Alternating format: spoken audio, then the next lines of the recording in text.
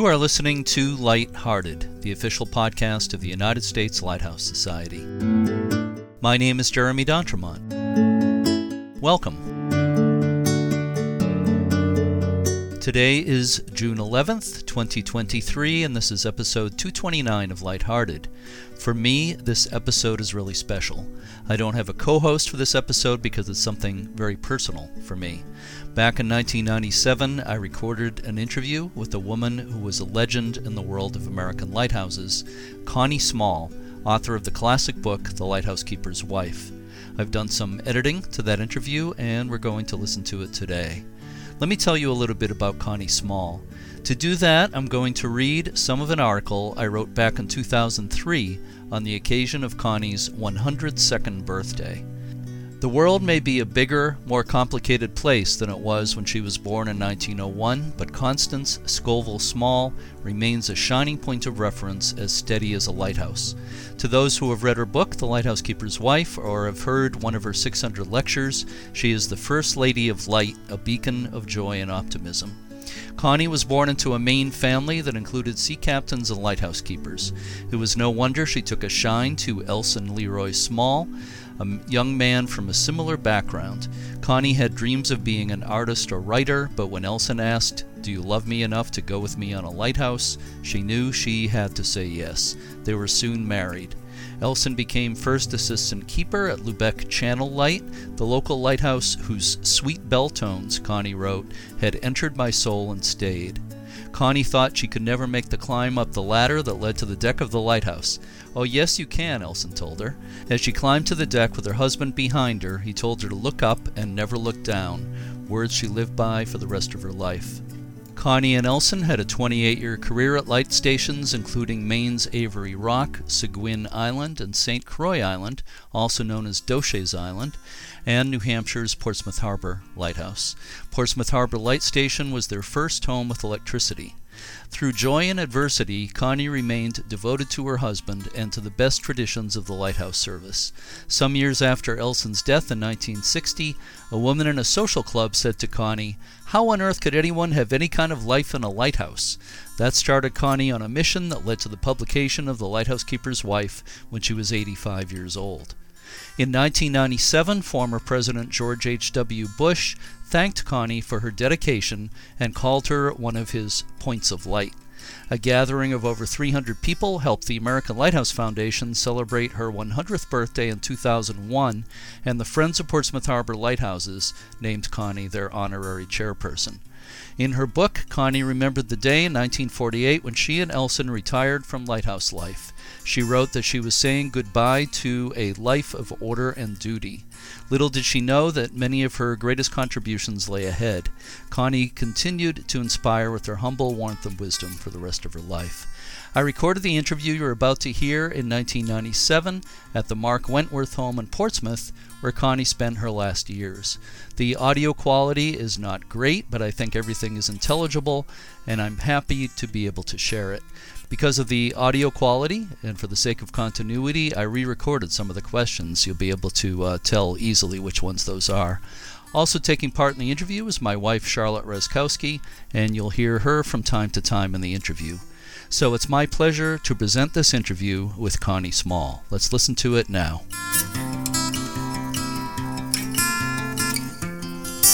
Connie, could you say a little bit about what lighthouses mean to you and why you decided to write your book? The lighthouse is very prestigious. It's a very wonderful symbol because it's over 2,000 years old. And it is one of our greatest of all inventions. That light has burned continuously for over 2,300 years. And this is what people don't realize and don't know, you see. Because one little girl said, "I didn't know there was a lighthouse that wasn't on computer." She thought it was just a computer. So you have to get deeper to them to let them know the values of what's behind our life. So that's just what I want to do. I think you have. I'm sure you've reached a lot of people, I think, already with your book and with the interviews and everything. You think they feel that? Oh yeah, I think people. I think your book is inspiring. I think a lot of people, I'm sure, have been inspired by it. Read what you went through and your perseverance. And you see, here's the one thing, though. I don't want it to focus on me. Right.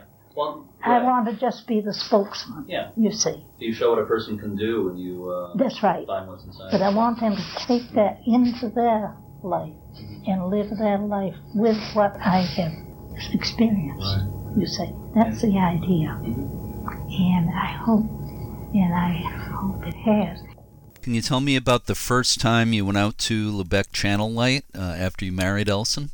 You know, when we were first married, we were married, I was only 19 years old. And, of course, when I was 19, it wasn't like the kids 19 today. You didn't know much, and you didn't have much to work with.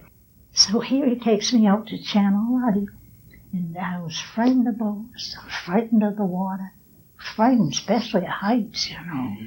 And here I am in a boat, bobbing up and down with water rushing this way, and my hand on the rung of a ladder, looking up 30 feet with just that ladder to climb to get where I had to go. I just couldn't do it. I said, Elson, I can't do it. He says, oh, yes, you can. He says, you look up and don't look down. I'll be right behind you. I did it. I got up there. And I felt so elated to think I had done something I didn't think I'd ever be able to do, because it was almost traumatic, you see. And I was very happy about that. So, you see, little things like that, he would teach me. He was really my educator.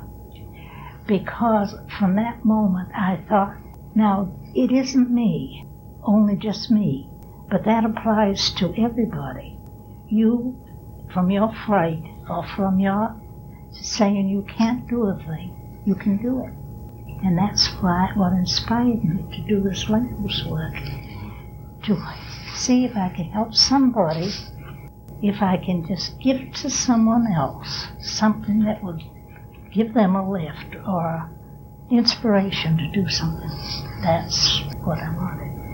There's a great story in your book about the time you were at Lubeck Channel Light and you realized the inspector was coming to the lighthouse, so you decided to hide. Can you tell me that story? And we never knew when they was going to have inspection. And of course, the superintendent would be aboard. And I began to think, well, gee, I don't know if I should be here. So I started to hide. I went down, and the only place to hide was in the coal bin. It was all cleaned out, you know. And then I got in there, and I thought, well, they might be landing the coal. I'd better get over here because they buried me in the coal.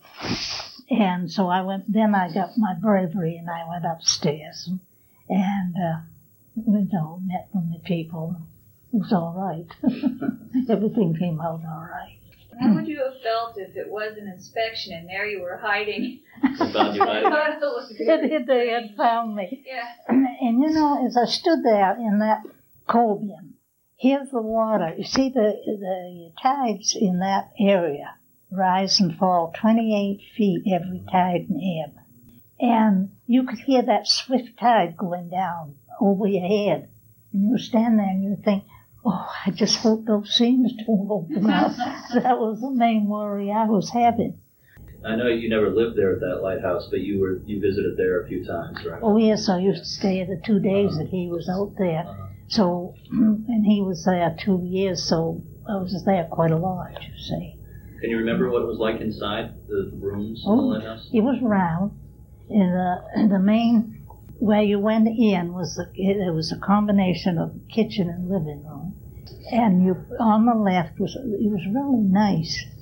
Cupboards was all circled around on the left. And they had the stove was out probably that far from the wall. And then there was the bookcase, a real nice bookcase, and a lot of books in it to read. And then when the next place is where you went up on the second floor. And, of course, the second floor was the bedroom. And that wasn't so cozy as downstairs. It was really a little cozy room down in that first floor. That wasn't so cozy because it was only the bed and a chair and the commode. That's all it was. No rugs on the floor, no curtains to the windows, no touch of a woman's hand to make it, homey. And the wind would whistle around. You couldn't sleep sometimes till you got used to it. You get used to it and you didn't hear it.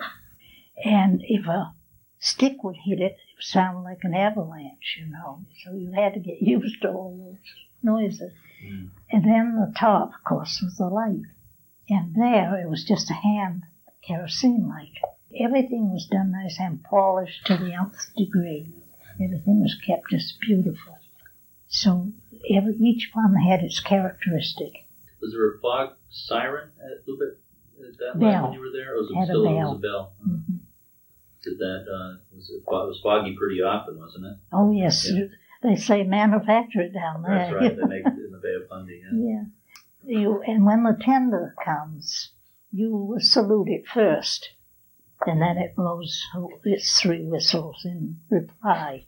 And a lot of people don't know that, you see.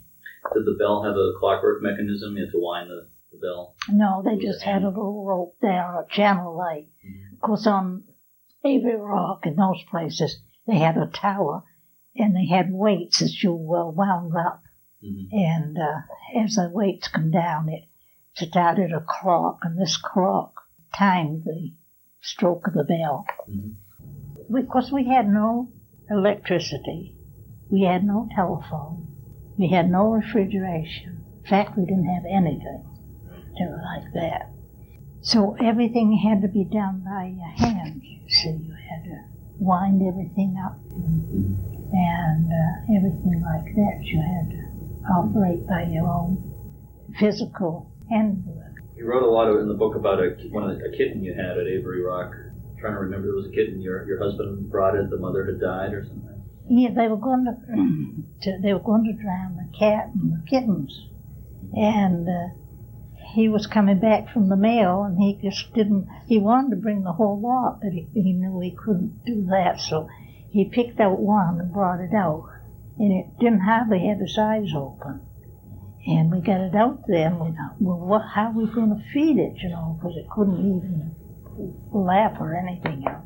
So he got the little thing that you... Eyedropper. He got the little eyedropper, and that's how we fed the cat. And of course, it had to have canned milk, and that wasn't like the milk that she had either, but she got used to it. And then she grew a pretty cat, a lovely cat.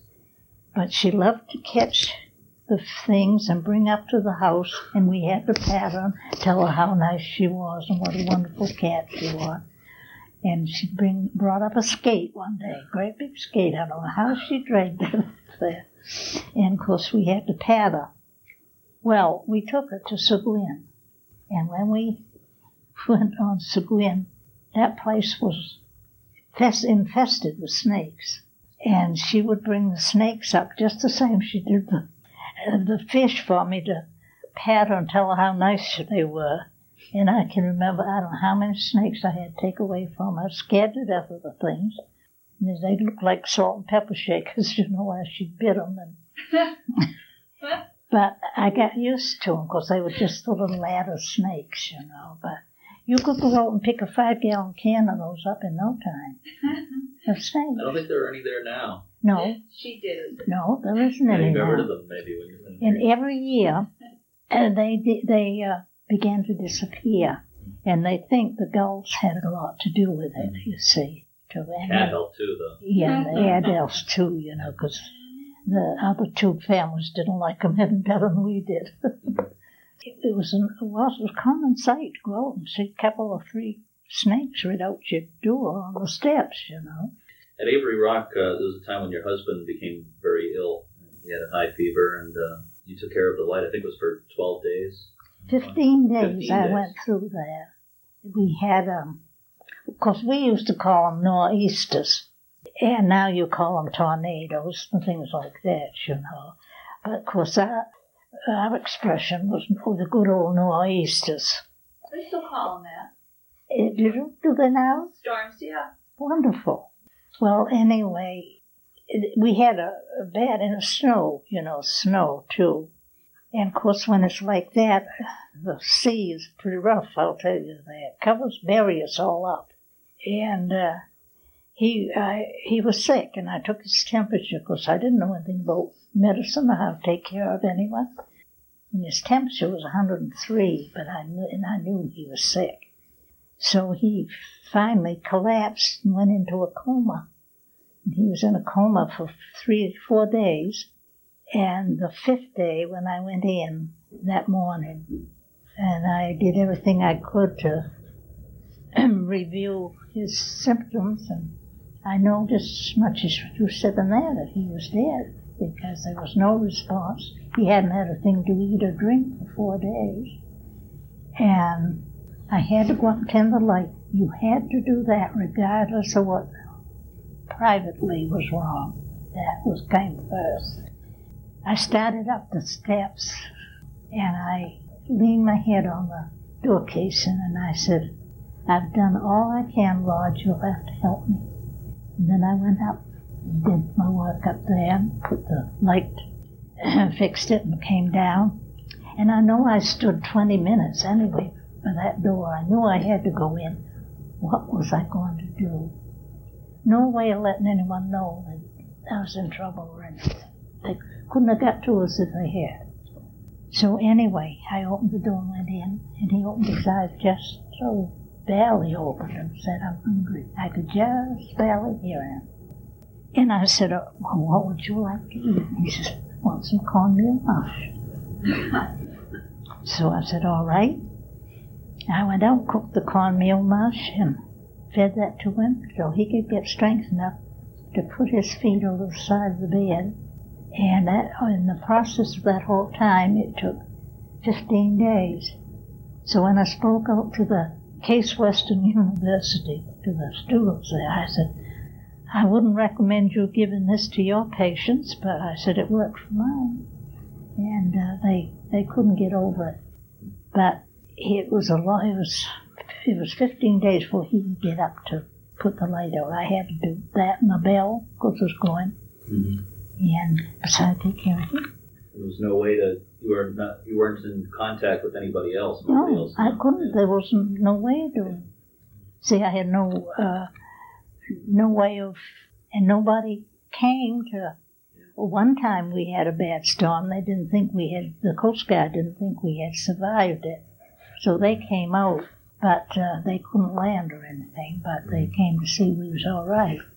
But this was in March, and it was bad, but there was no way that I could signal or anything, you see, because I couldn't see it if I did.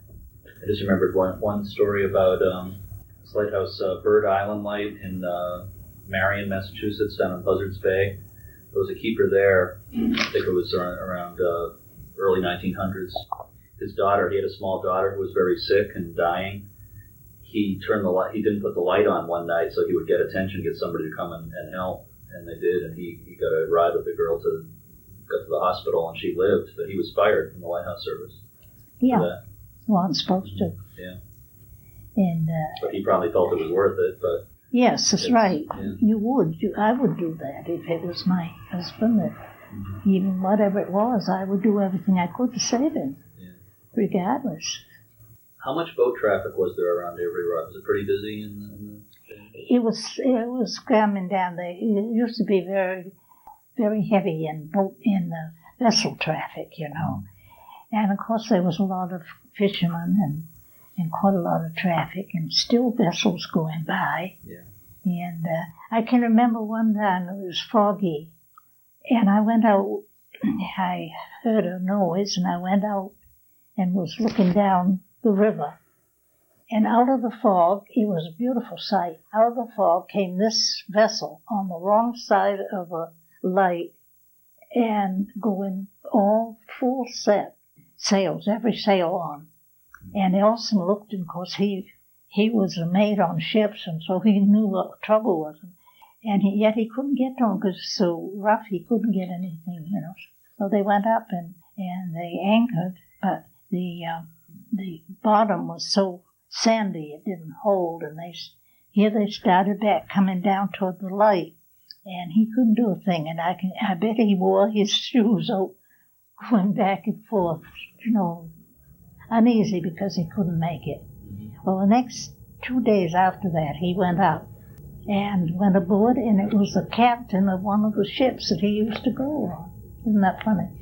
But that was a beautiful, awesome sight, seeing that big ship, vessel coming towards you. Were ever any incidents where people were hurt or killed right around there? Or? Not with us. Mm-hmm. We picked up a body.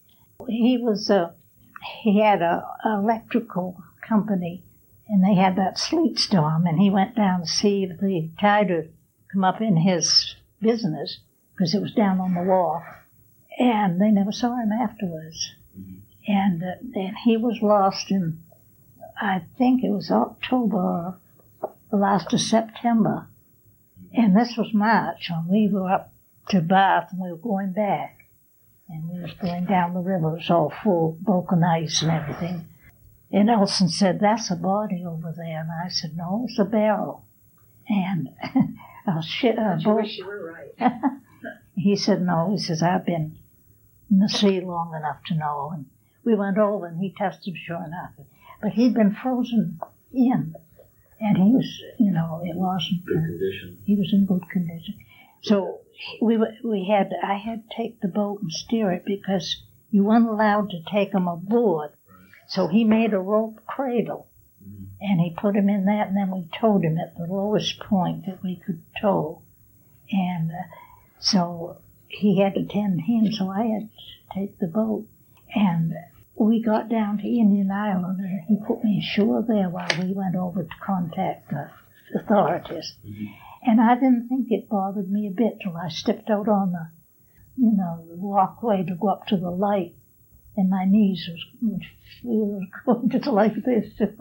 So you never know. Yeah. You never know. Elson got the commissioner's star at the pennant for good, for having a good station at Avery Rock, and then I think at Seguin also. Well, no. Because, you see, that's the highest that you can get of awards in that service. And if your light is considered kept the best in that district, mm-hmm. they award you this. Well, when you leave, you see, you have left that. So you would have to go and build the other one up, you see, if you wanted to. So we left there. He had it for 4 years. 4 years he had that before we left there. And then, of course, when we went to Seguin, we only stayed there 4 years, and there was a lot to do there. Bigger place. Didn't quite make that. Mm-hmm. Yeah. That was quite an honor to get that 3 or 4 years in a row. Yeah, it was. Mm-hmm. Well, of course, you had a lot to do with that, too. It wasn't just him getting the award. Well, I don't know. But, we had to work pretty hard, I know. One of the pictures in your book that I really love shows you all dressed up with no place to go at Avery Rock. Can you tell me about that? Because that's in the middle of the rock, in the middle of Machias Bay. And it was just before Easter, and he had bought me the beautiful blouse, for Easter present. And so I was all dressed up. He had gone ashore. Here I am, all alone. In all of that span, there wasn't a living soul or a living thing moving. And here I'm sitting on the fence, all dressed up, no place to go. I even had a hat with a peacock feather in it. And I was feeling a little sorry for myself. But I understand that finding a sea urchin on the rocks made you feel differently about things? A little puddle of water was an urchin. And I reached down, I picked that up, and you know how the water will go through your fingers? And the little animal ran in his little shell. And I held it this way, and I thought, why am I being sorry for myself when I've got the world right in my hand? And from that moment on, I went studying. And I studied history, and I studied nature. And I studied anything that I thought would be something that would be good for posterity. And from that on, I felt that I had a better education than if I had gone on to college, which I couldn't because I had asthma so bad I couldn't go to college. Then I began to bring all of these other things in, you see. And finally, it was just like the ocean roared in on you, you know. So all through my career, that's what I've been doing. A passage in the book that I really love, you described lighting the light at Seguin at sunset, being in the tower at sunset. Oh, yes. Can you tell about that, about seeing the other lights come on? I used to love to go up with it, you know. After we went to Seguin, I didn't have to do so much with the light like that, because they had 2 assistants. But I used to go up just the same when he went up to light it.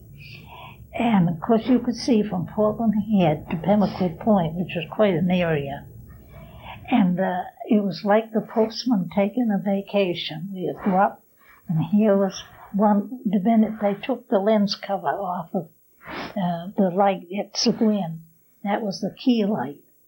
And the minute that came off and the light went on, from Portland Head down to Pemaquid Point, you'd see one right after another come right on, 13 of them. And I used to say, hello, hello, hello. You know, they were friends that we used to go to. And I always loved that. Mm-hmm. That was the way it seemed. They were a family. Yeah. Even though did you know any of them personally? I do some. Yeah. Some of them we know, but most of them no. You talked about radio. Was it Avery Rock first? We first had a radio? Or was it Avery's Rock. We had, you remember what was the first ones they had? They called them. That probably will come to me, but it wasn't like the radios, you know. It was, they built them. And then had earplug, right? Well, that was really the first one we could hear with the earphones. This was before that. And it was, it'll perhaps come to me. But anyway, there was one station that we could get. And that was very seldom we could get that. We were overjoyed if we could get KDKA, mm-hmm. Pittsburgh. Uh-huh. And you couldn't very often get that. Yeah. And now but when we went to Seguin, it was a little better. That's where the fishermen came, you know, to. One day I went to the door, and here was 25 fishermen from Gloucester. They were the deep sea fishermen. And when it was calm, they'd moor off of Seguin. And one of them said, have you a radio? Yes, we had a little radio like this. Well, may we come in and listen to the opera today? So here's 25 rugged, uncouth, I called them, men coming in all around everywhere in my house, wherever they could listen to that radio. Not one sound. They listened to that so deeply. And I stood in the doorway and looked down at them, and I thought, well, here's a bunch of uncouth men with a soul of culture, and I've got to find out what is keeping them so close to this music. And I got to learn to like opera from those fishermen. So here's another education finger, you see. So when it was over, they got up very quietly, went out, went aboard the boat. And the next morning, when I heard the tap and went through the door, here they were with a 65-pound codfish looking me right in the eye. It was as big as I was. I never saw such a big fish. And they had brought that in for a thank you for letting them come in and eat. Now, you see, it doesn't pay to judge people till you know what is inside of them. So I learned that. Yeah. You don't find big codfish like that much anymore. No, of course they went out. Oh, probably they go up 20 miles to sea, you see, mm-hmm. beyond Seguin. At Seguin, did the keepers fish or lobster themselves at all? Oh, yes, Elson did. We did because, you see, you couldn't, especially on Avery's Rock, mm-hmm. Our grocery stores were 10 miles away, and perhaps you get there once in 15 days, and perhaps you didn't, because it was so rough you couldn't get on or off of the place. And so Elson had a crate, And he always caught the lobsters, and we had a crate of those so that if we got without food, we had it there, you see. And, of course, the lobstermen, was a lot of them around, the lobstermen there. And the smack would come down, and we'd order 100 pounds of sugar, and we love rolls. And so we have a great big bag full of rolls. And all things like that we had to buy in bulk. Canned milk. And one day he came back from shore. It was Christmas time. And while he was gone, this undertow is pretty dangerous and it's pretty tricky. And it had developed quite well. It was very strong. So when he came back, he started to put the boat on the slip, and when it did, it took him and the boat over on the rocks upside down, and he was underneath the boat. He was pinned under the boat. Well, here it was, the big waves coming in over. So I had tried to get him up, the boat up, get a thing and lift the boat so he could get out from under the boat. And before another wave came, you see. And we worked hard, and finally we got it on the slip and up on the to put the, what they call it now, the rope, that we wound the winch. And so I was winding the winch while he was holding it. He had picked up some canned milk. He had a couple cases of canned milk, and that was all floating around everywhere and 100 pounds of sugar. And we thought, well, we can save that sugar even though it's wet, because perhaps we can use it for pickling. We used to have to pickle our eggs that we cooked with, and sort of use it for other things. So he lifted it up when he did all that syrup for him, go all over him. I'll never forget it. So, but we got it up, and we got the things out, and the Christmas packages all floating on top of it. We got those out. And it worked out all right, but I'll tell you, we had a struggle to do it, both of us. And he wasn't hurt. See, the next one, he would have been crushed because the boat held him, so I had to get the boat up enough for him to get out, you see. And I think I took the oars to do that, and the next, I know I did. I took an oar, and the surf came in, took it out of my hand. We never saw the oar again. That's what I used to pry it out. I had to, first thing I could reach, So I took it. And when you were at Seguin, you got a lot more visitors.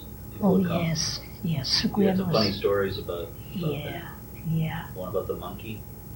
Oh. Santa had the monkey. That monkey. Tell us about that? Wasn't that awful? He came. Who'd ever think there'd be a monkey on Seguin anyway? And I'm sitting there enjoying the afternoon. I'd been blueberrying. I had a whole big box full because I was doing that for our winter's food, When round the corner comes this monkey right down into my blueberries. Well, the time I got over being amazed at a monkey there, of course he was in the middle, and this man had come around laughing, tickled to death. He thought that was the funniest thing.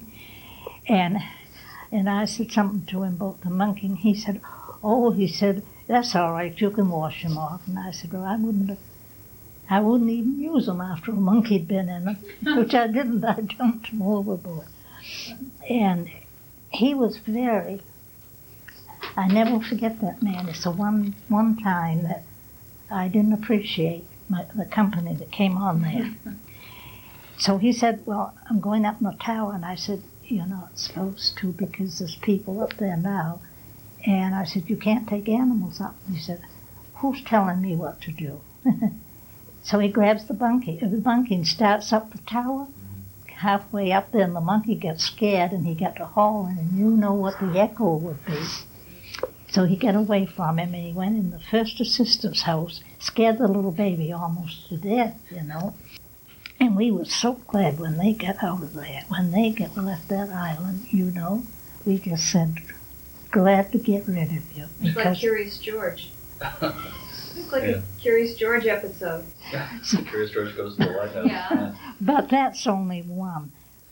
Most of the people are okay. Most of the people were the most wonderful people, and they not only were wonderful themselves, but they brought to us things that we appreciated and lasted. I don't mean material things. I mean things out of their minds and the way that they did things.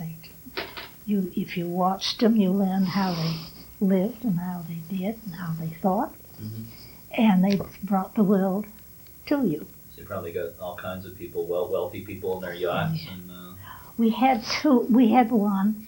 He had a 2 masts a yacht, and every year he'd come out. He had 2 little boys, and he'd come out and visit us. He and his wife, and the boys always wanted a picture with the captain, So I have pictures of them, and I painted a picture of them. Painted a picture of the cove with a boat in it.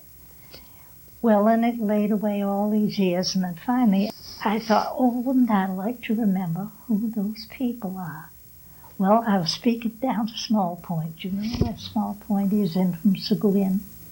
It's where you go in and go up to Bath, that part. And I thought, I guess I'll take it along, see if anyone recognizes it. I took the picture along, and there was 2 children, about 13, 14 years old. That's Grandfather's yacht. We are so tickled to see it. And I was so tickled that they recognized it. I forgot to ask them their name, so I still don't know them. But they were wonderful children. If we can move on to talk about the Dochet Island. Can you describe how you felt it? What the difference when you first moved there? How it was different from where you had been before? When I first went there, I don't know, there was times that I just had to write things. And I wished I'd saved a lot of them, but I wrote how I felt when I went to Dochet Island. And it was on a Sunday morning, and I went over to the window in the dining room, looked across the river to the church at Red Beach.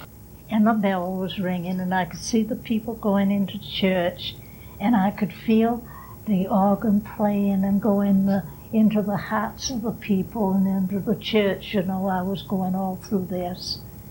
And I was feeling lonely because I knew nobody. Everything was strange.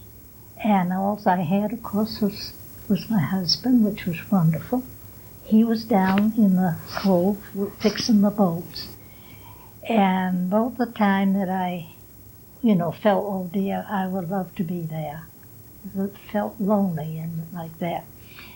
When he opened the door and he said, I had to saw the end out of the dinghy because he says it's all rotten, and I had to board it up. He says it's an awful looking dinghy, but we'll have to use it this fall till I can buy a new one. And then he looked at me, and I guess he saw that I was kind of lonely, but he said, put your things on, come down to and so I went down to the shore with him. Well, of course, the cat and the cow had to go too. Now, here's a little thing too.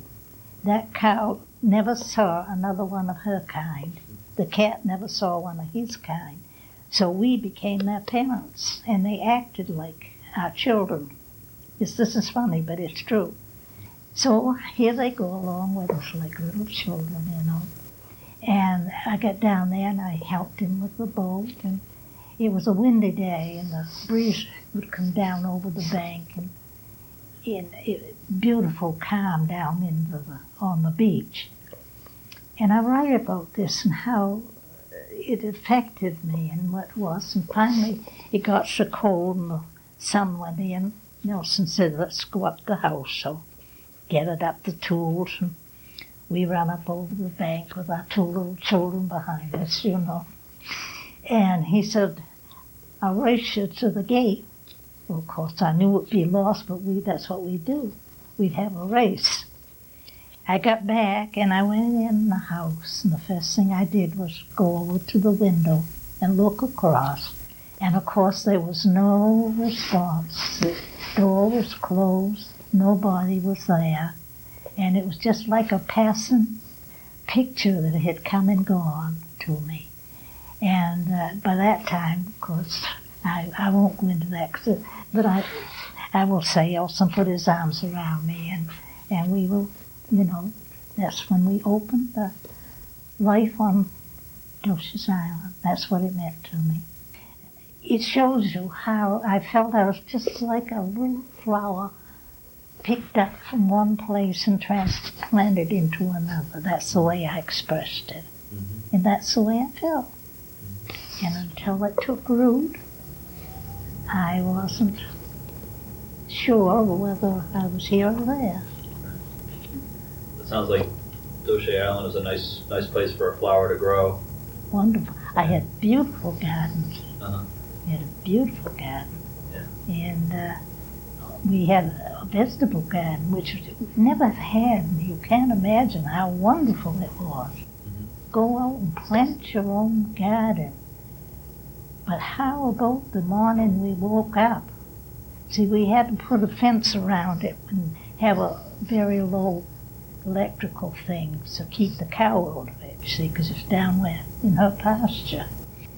And we had all these nice vegetables, the leaves, you know, very tempting to her. And Elson got up and looked out, and there wasn't one sign of anything in that garden. All of the beets, the carrots, the greens, everything, gone. He says the cows had a revenge. So we got up. But when we opened the door to go out, that door was as covered with black, and the whole house was just as black as could be with grasshoppers. I suppose they were more locusts than black grasshoppers, locusts, because they were black. They had been there, and they ate everything but the strings in the leaves of the greens.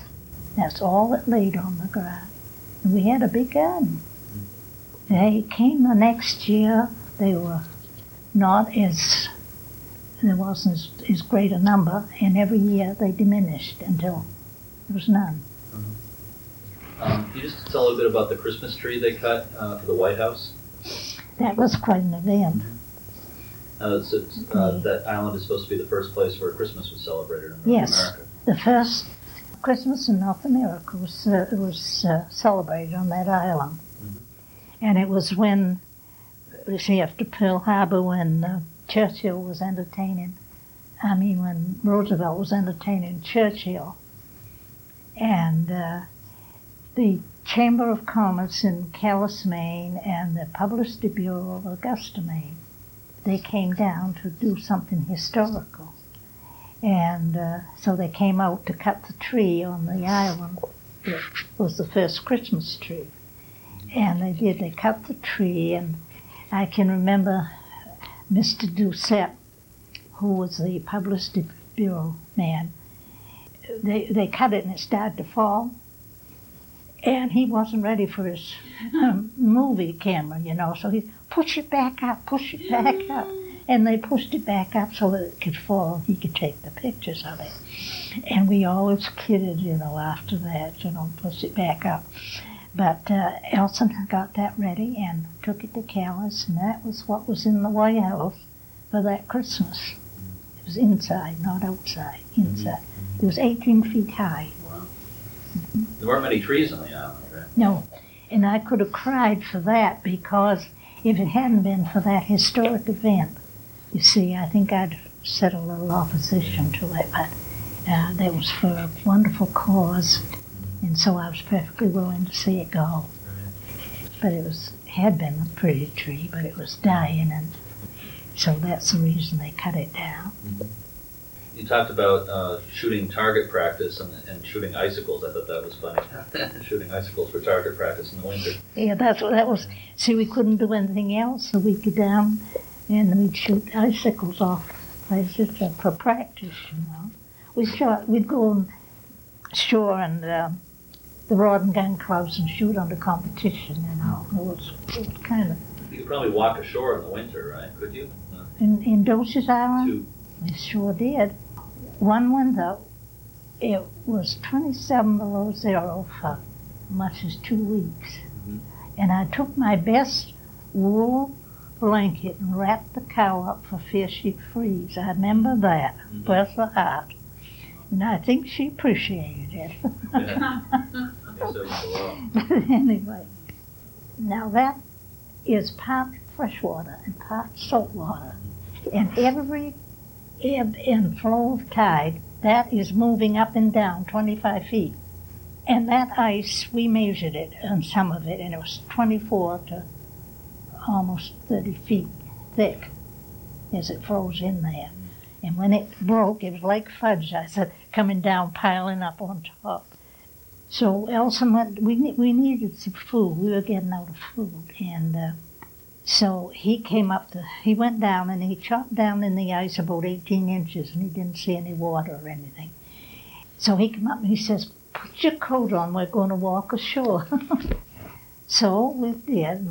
We took snowshoes, put on our backs, and we started across. We got across fine, snowshoed up through the woods, and got our mail. And I had ordered some hunting boots. Leather, the leather hunting boots. And I sat down in the middle of St. Croix River and changed them, and I never got wet a bit. But it almost seemed probably because a very strong tide there, very strong. And we didn't do it again because we didn't dare to, because when that broke, you see, it would have been dangerous. We're starting to talk about the time the cow ate the pie, the blueberry pie. Well, it was a beautiful sunny day, and we had invited Dr. and Mrs. Bunker and Mr. and Mrs. Pat Brinkerhoff. He was a syndicated cartoonist of Little Mary Mix-Up. I don't know, you wouldn't remember that because way back. And Pat said he'd love to have a blueberry pie, so when we invited him that day, I had blueberry pie for dessert. It was so beautiful that we took our things and went down by the boathouse and had our dinner. It was lovely.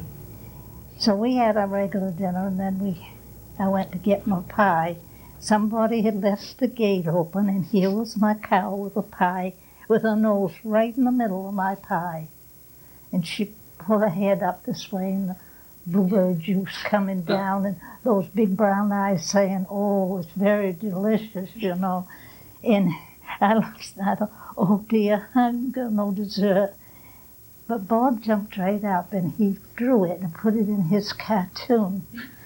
So when I apologized about not having any dessert, he said, "I'd love to have that blueberry pie," but he said, "This was worth a great deal more to think a cow would eat a blueberry pie." And she loved it.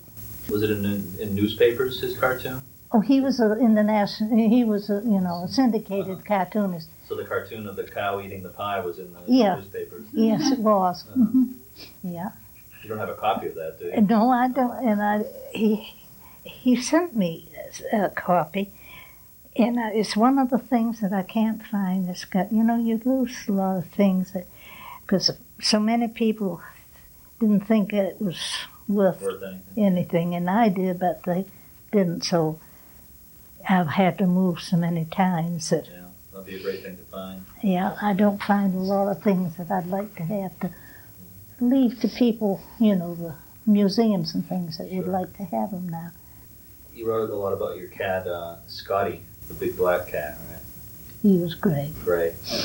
And he loved his clams. Yeah, and he'd dig down, of course down there, we could go down and dig clams bucket at a time around there. It was wonderful. And he'd go down, and they were that long, you see. He'd dig down, but he couldn't pull them out. And he'd look up at me and must say, well, you got to pull them out for me. So anyway, I'd take them out, but he loved them. I didn't know cats would eat. Could he open the clams by himself? Or no, you had to open the clams. No, he couldn't seem to do that.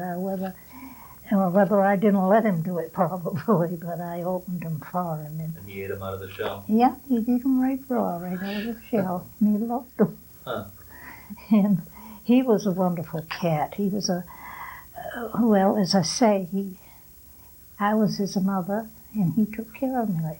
Another thing I did with him that I didn't think of at the time, I had a canary, and we had one similar to this, only it was long and had the shelf in it, quite long.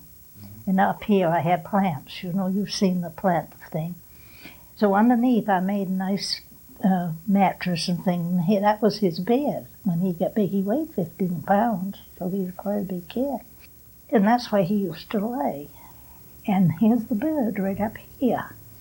And I never thought anything about it. And people said, years afterwards, you let that cat be underneath of that bed? And he never touched him.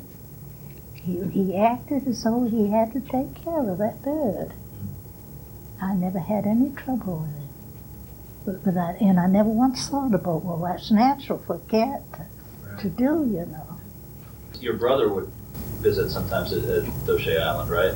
My brother did. Your brother Gerald? Mm-hmm. And they built a windmill? Yes. Now that windmill, to look at it, it didn't look like anything, looked this or another. And of course he got tired. We, of course, had to always have everything done by battery. So he and Joe got together and they came up with this windmill. One day, it was a beautiful day, and this yacht went up by and turned quickly and came back and came in the cove. And this man came right up and he said, who made that? Nelson said, we did. That was my brother and I, my brother-in-law. He says, you get that patented right today. Well, then, of course, he went again. And we found, when he wrote to us after he got back, we found that he was the president of the White Engineering Corporation and of RCA in New York. And he said to Elson, he said, you have discovered something that we've been trying to find out for years and haven't succeeded. Now, what it was, you look at it, you think it was nothing. In the propeller, he had found the particular thing that they could let that go in the wind and not burn out the generator. Whatever angle it was that they had was the right one. Mm-hmm. Of course, Elson didn't do it, and a couple of years later they came out on the market, you see. Now, when you moved to Portsmouth Harbor Light, that was the first time you had real electricity. Wasn't that funny? We always look forward to electricity, of course, and the first electricity was when we came to Portsmouth Harbor. And, of course, he said, well, we'll go up and get the light. So we went up, and finally he said, press the button, and I pressed the button, and I no more feeling than I've got about it right now. And I thought, what has happened? What is the reason? So I went down to the kitchen, sat down, and began to think about it. What in the world, why wasn't I? When we looked forward to it as a big thing, then I realized we had to give 20 minutes of ourselves to light that light. And we had put part of us into it. And that made it something. But just to press a button, that was nothing. You see what I mean? But when I went back and went into the house and saw what I could do, we went on an electric binge and bought everything we could electric. Yeah, appliances. Oh dear, I'll never forget that. We got a radio and a electrician, a washing machine, toaster. We take for granted. Yeah, exactly. And I had that toaster until I moved here, and that was in 1946, and it was just as good when I came here as it was that day I bought it. Worked just as good. Now, one of your jobs at Portsmouth Light was flying the weather signals, right? Oh, I attended those, and I used to tend the telephone. That was my 2 jobs there. Of course, I had to put the signals up, you see, and those flags are 8 feet long. Those, the square, the ones that you put up for the hurricanes and everything. And the pendants, of course, are that long, but they're this way. But, of course, when it rained, Elson wouldn't let me touch them because they were so heavy. He didn't want me to touch them for that. Well, sometimes we would just fly them once when they wouldn't be acceptable to the flying. And I couldn't see all that good material go to waste, throw overboard. So I cut out all that was good and made quilts of them. And I made a quilt for everyone in my family out of those flags. And they lasted a long, long while. It was real pretty, red and white. Did you make drawings of the designs, or? Yeah. Oh, you did? Yeah. Oh, neat. Yeah. Oh, we did everything by hand. I know you did. I read about your sewing machine you had, too, and it was one of those treadle jobs with no electricity. Right. Yeah. One other thing I wanted to ask you about, when you were at Portsmouth, sometimes you substituted for the Noble, the keepers of the Noble, right? We did. Yeah.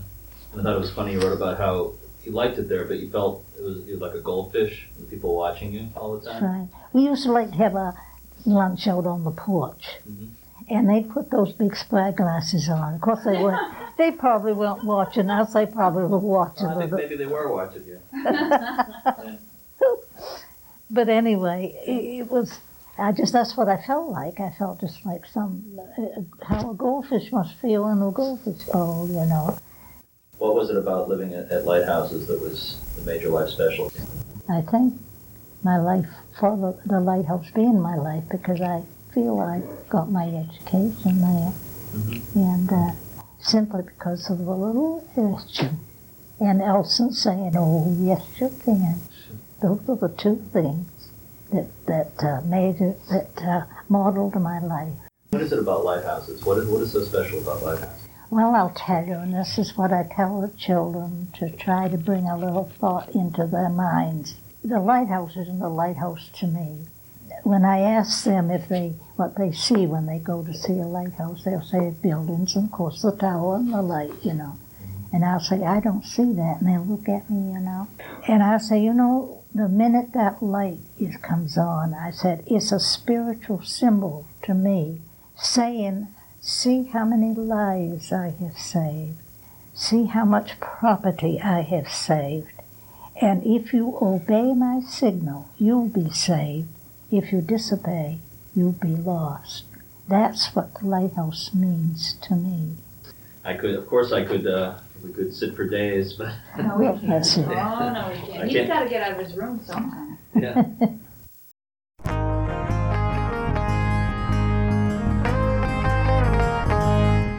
Connie Small's book, The Lighthouse Keeper's Wife, is available in a new edition that was co-published by Friends of Portsmouth Harbor Lighthouses with the University of Maine Press. You can buy it through the Friends of Portsmouth Harbor Lighthouses website at portsmouthharborlighthouse.org. That's PORTSMOUTHHARBOR lighthouse.org, portsmouthharborlighthouse.org.